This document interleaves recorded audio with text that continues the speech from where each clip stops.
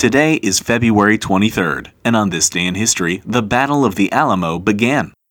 Along the banks of the San Antonio River down in Texas is an old Franciscan mission called the Alamo, named after the Spanish word for the cottonwood trees that grow in the area.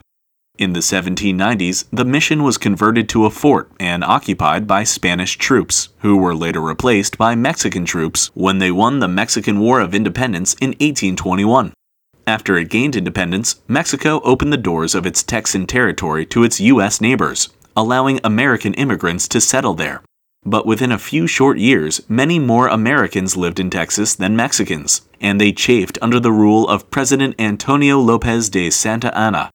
Before too long, Anglos and Tejanos, or Mexicans born in Texas, revolted against the central Mexican government, and the Texas Revolution began in 1835.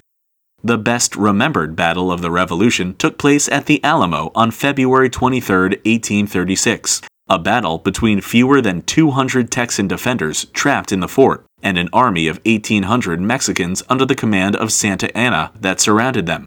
Led by William Travis and James Bowie, the defenders of the Alamo, including famed frontiersman Davy Crockett, withstood a 12-day siege against overwhelming odds and inflicted heavy casualties against the Mexicans. But on the morning of March 6, Mexican forces were able to breach the Alamo's walls and proceeded to slaughter her heroic defenders down to the last man. Despite the loss of the fort, the Battle of the Alamo became a symbol of defiance against the Mexican government that rallied Texan forces in the battles to follow. Battles that concluded when Texas won its independence only 4 short months after the Alamo fell. But all of that began on this day in history.